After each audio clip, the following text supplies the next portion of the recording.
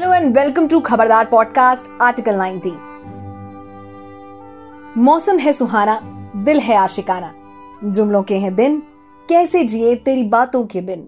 भाजपा सरकार ने देश में किसी को कुछ दिया है या नहीं इसका तो पता नहीं, लेकिन जुमले भर भर के दिए हैं। सुबह शाम दिन रात देश में किसी को खाने को खाना मिला हो या नहीं, लेकिन बड़ी बड़ी बातें जरूर मिली हैं।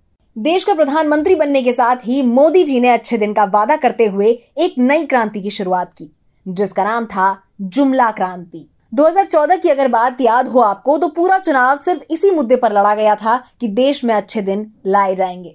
वैसे अच्छे दिन आए तो, लेकिन सिर्फ अंबानी और अडानी जैसे लोगों के लिए। अब मोदी जी प्रधानमंत्री हैं भाई, तो काम भी तो अपने लेवल वालों के लिए ही करेंगे। अब अच्छे दिन आएंगे आपने अपने दिल पर ले लिया, तो इसमें बेचारे मोदी जी क्या करें, उनकी क्या गलती है बताओ। एक और जुमला था वैसे 2014 के मैनिफेस्टो में, जिसने देशवासियों के मन में जोश भर दिया था, सबका साथ सबका विकास। लेकिन अब विकास रुकता ही नहीं। जब देखो अपने अमीर दोस्तों के साथ लगा पड़ा रहता है, तो हम चाह के भी साथ नहीं हो पाते। It's complicated. इसके बाद तो मेरा मन भी करता है पूछने का, वैसे हाई तो आजकल पेट्रोल के दाम भी चल रहे हैं, लेकिन पेट्रोल से हमें क्या मतलब है, मंदिर तो बन रहा है ना। और क्या ही चाहिए जिंदगी में।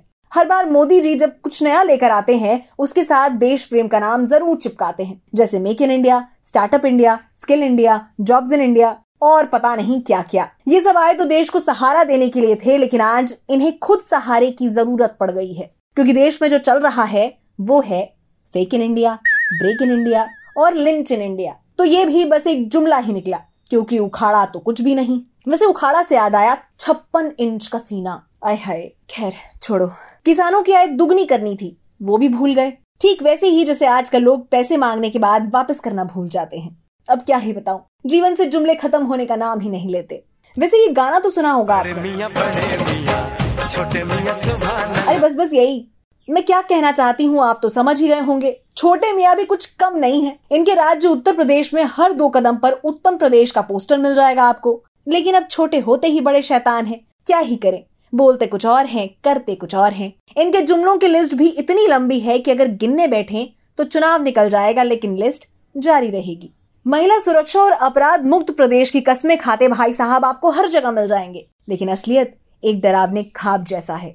सिर्फ यूपी की ही बात करें तो एक रिपोर्ट के मुताबिक हर रोज 8 महिलाएं यहां अपराध का शिकार होती हैं। तो महिला सुरक्षा और अपराध खत्म करने की बात भी एक जुमला ही है। लेकिन भैया ऐसा भी नहीं है कि योगी जी की सारी बातें सिर्फ जुमला होती हैं। ठीक है, अब उत्तर प्रदेश नंबर 1 वाली बात को ही ले लीजिए, सच है ये, और इसका सबूत भी है मेरे पास। एनसीआरबी की 2020 की रिपोर्ट, एसिड अटैक में, किडनैपिंग में, गैंग रेप में नंबर 1 है हम। अच्छे कामों में ना सही, अपराधों में तो है ही। मतलब तो नंबर 1 होने से है। अब जैसे भी हो, जिसमें भी हो, झूठे नहीं है हमारे सीएम, ऐसे मत बोलना, नाराज हो जाऊंगी मैं। तो भाई आज के लिए था बस इतना ही। अगली बार फिर मिलेंगे कुछ नई बातों के साथ। तब तक हंसते रहिए, मुस्कुराते रहिए और हमें सुनते रहिए।